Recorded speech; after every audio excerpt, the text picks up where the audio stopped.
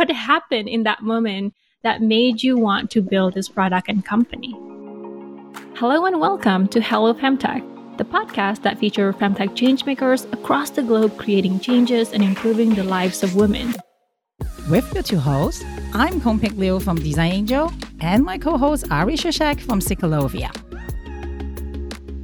So just like you kind of said in your story, I always ended up on the toilet trying to clean up and it took forever. And so in my head, I was like, okay, the problem is internal. So it got to the point, maybe because I'm getting older and getting more OCD, where I would actually just jump in the shower and like use my finger to scoop everything out. And so it was irritating. And I love to bake. I have a lot of hobbies. And so when you're baking or cooking, there's a kitchen tool. It's a rubber spatula. Probably most of us have one. You use it to scrape like cake batter or sauce out of a bowl. And so every time I would scrape cake batter out of a bowl, I would think, wow, it would be wonderful if I had a spatula for my vagina so I could just get everything out in one fell swoop. And so that's kind of how those two ideas came together to inspire the dripstick. That is almost funny. Wow. Right. But creative. Okay. So, that honestly is rather interesting in how you come up with the idea for the product. And I remember telling Pick about this, and I saw that your, dripstick product was in the news, and I checked out your website. I honestly thought it was an April's Fool joke.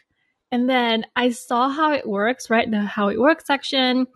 And I was saying this to myself, like, and I can't believe I even said that. I need this. Like, I love your branding and the way you communicate or show how the product works, because a lot of other femtech founders have big issues getting rejected on their ads and even like on their marketing, their products, because it's very sensitive subject, right? But you come up with this idea of using baking products and whipped cream to demo the products. Like, was that really intentional? It's like, can you tell us, like, how did you get to that ideas, or even like sharing or incorporating all of this into your brand messaging and marketing?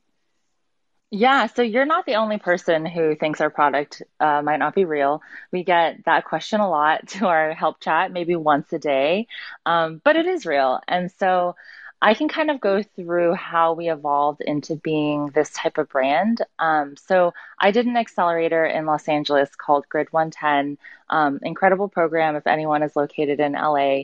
And when I first started pitching this product, I pitched like you would pitch any kind of company, right? I leveraged statistics and research and stuff like that. And it didn't go over well at all. People did not respond well. They couldn't understand the product. They couldn't understand what I was talking about.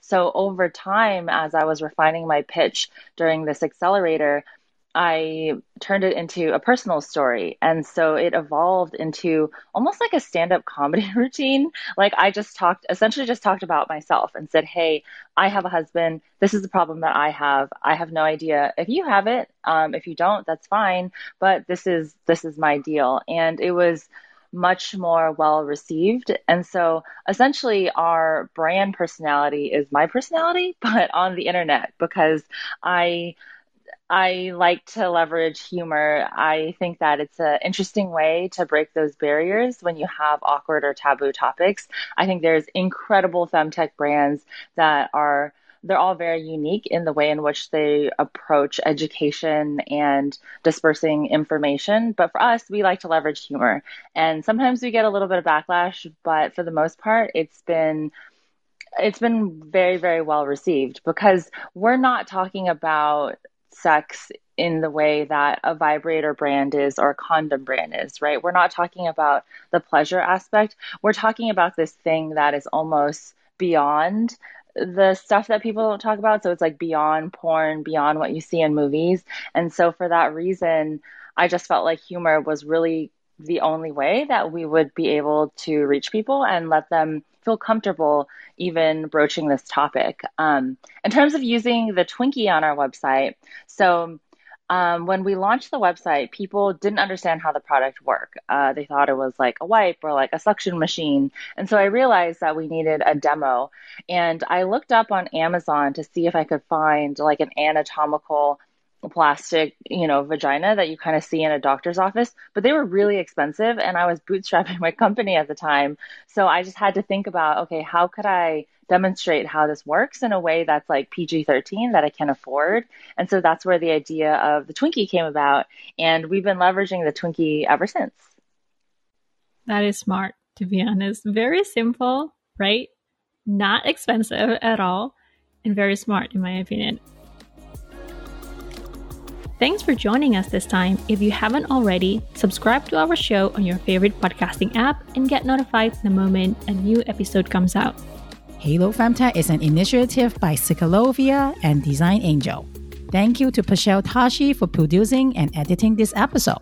If you enjoyed this episode, do us a favor by rating and reviewing our show on the podcast. It will help us grow the show and make future episodes even better. If you want to connect with other changemakers that we feature in our podcast, go to our website, halofemtech.com, and join our community. You'll find helpful resources and industry events. Thanks again, and we'll see you next time.